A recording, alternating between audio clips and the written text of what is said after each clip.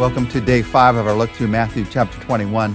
At the end of this chapter, there is a long parable that Jesus told. It's one of the clearest parables that he told, and it is a parable about himself, very clearly about himself, part of this parable. So beginning in verse 33, let me begin by reading this parable and then draw some truth out of it for your life and my life today. Verse 33 begins by saying, listen to another parable. There was a landowner who planted a vineyard, and he put a wall around it, dug a winepress in it, and built a watchtower. And then he rented the vineyard to some farmers and went away on a journey. When the harvest time approached, he sent his servants to the tenants to collect his fruit. The tenants seized the servants, they beat one, killed another, and stoned a third. And then he sent other servants to them, more than the first time, and the tenants treated them the same way. Last of all, he sent his son to them. They will respect my son, he said. But when the tenants saw the son, they said to each other, that's the heir. Come, let's kill him and take his inheritance. So they took him and threw him out of the vineyard and killed him. Therefore, when the owner of the vineyard comes, what will he do to those tenants? He will bring those wretches to a wretched end, they replied. And he will rent the vineyard to the other tenants, who will give him his share of the crop at harvest time. Jesus said to them, have you never read the scriptures? The stone the builders rejected has become the capstone. The Lord has done this, and it is marvelous in our eyes. Therefore, I tell you that the kingdom of God will be taken away from you and given to a people who produce its fruit. He who falls on this stone will be broken to pieces, but he on whom it falls will be crushed. When the chief priests and the Pharisees heard Jesus' parables, they knew he was talking about them. They looked for a way to arrest him, but they were afraid of the crowd because the people held that he was a prophet. Now, when you look at this long parable, it's obviously about the prophets who came to the Jewish people and again brought God's message, and they rejected and they stoned and they killed them. And it's obviously about Jesus, who's now come, and they're rejecting his son, even as he speaks the parable. As you read this parable, the key to understanding the entire chapter we just looked at is in verse 43, where he says, therefore I tell you that the kingdom of God will be taken away from you and given to a people who produce its fruit. Remember, this chapter 21, began with Jesus cursing a fig tree that didn't produce fruit. And here he's talking about fruit again. Now, Jesus did not curse the fig tree to show off. He did it to make a point. God expects fruitfulness. God expects the results of him being in our lives. And the nation of Israel, these people of Israel, they have lost their privilege, he's saying, because of unfruitfulness. It didn't begin with Jesus. It began way back in the past with the prophets.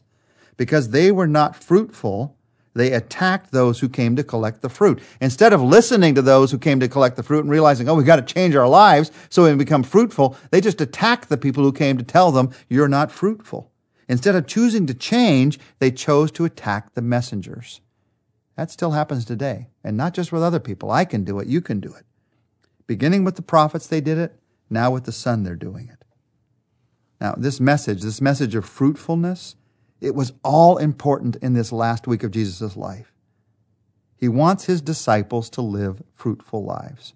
So here you see him at the beginning and the end of the chapter talking about fruitfulness, doing a miracle about fruitfulness, teaching a parable about fruitfulness. If you look over in John chapter 15, the whole chapter is about how to live a fruitful life. I am the true vine and you are the branches, he said. I want you to bear fruit. I want you to bear fruit that can remain.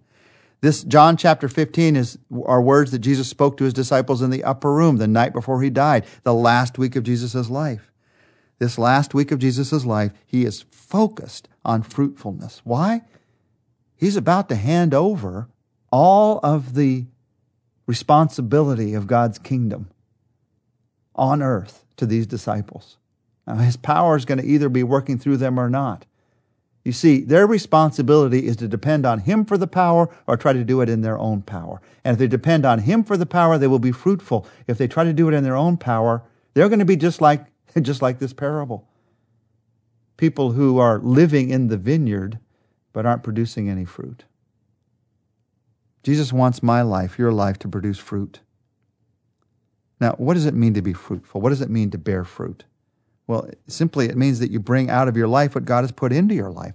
God puts love into your life, So if you are fruitful, that love is going to be shown through your life to other people, shown through your life back to God. God puts joy into your life. You don't just hold on to it. If you're fruitful, that joy is going to be shown out of your life. Just like God puts the opportunity for an apple tree to bear apples into the apple tree, is not fruitful until it starts bearing apples, bearing what God has put into it. God puts comfort into your life.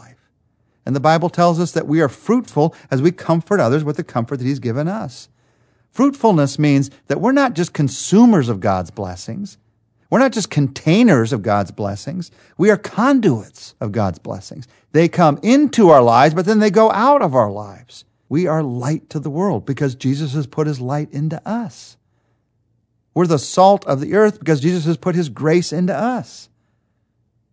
In this passage, as Jesus talks about fruitfulness, He ends by telling us one of the keys to fruitfulness. At the end of this passage, He says, now, here's what I've just talked to you about. Don't miss this. I am the cornerstone. I am the capstone. I'm to be the capstone of your life. The stone the builders rejected has become the capstone. The capstone was the stone that held it all together. If you pulled it out, everything would fall apart. And Jesus says, you need to trust in me. I'm the rock that you have to stand on.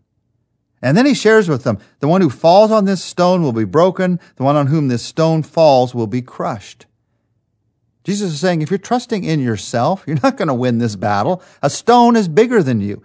Let me ask you a question. Would you rather fall 100 feet onto rocks, or would you rather have a rock fall 100 feet onto you? Neither one. Either way you lose. The rock's going to win every time. You know that game. Many of you know that game, rock, paper, scissors, where you put your hands 3 times and you make scissors with your fingers, or a rock or paper, and paper beats rock and rock beats scissors. In this case, you just got rock and person. Jesus is the rock and I'm a person. And the rock wins every time.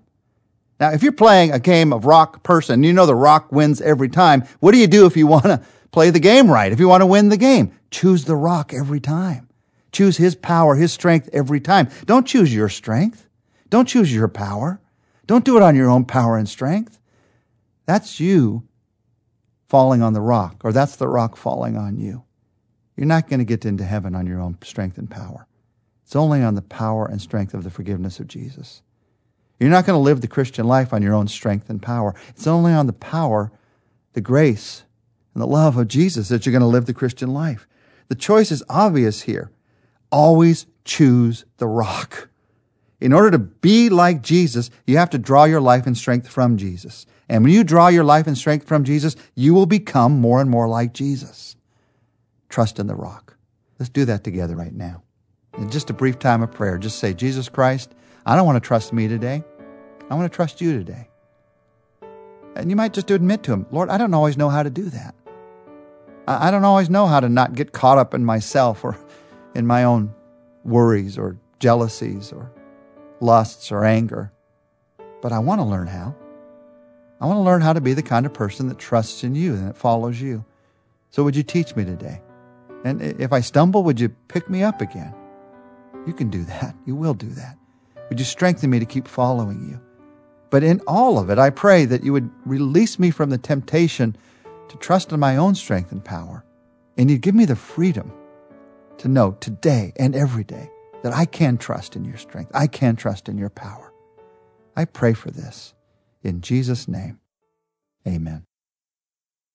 Be sure to join us next week. We'll be looking together at Matthew 22. Jesus in this chapter answers questions, and they're the kind of questions, the answers teach us about what's really important in our lives. We'll see you next week.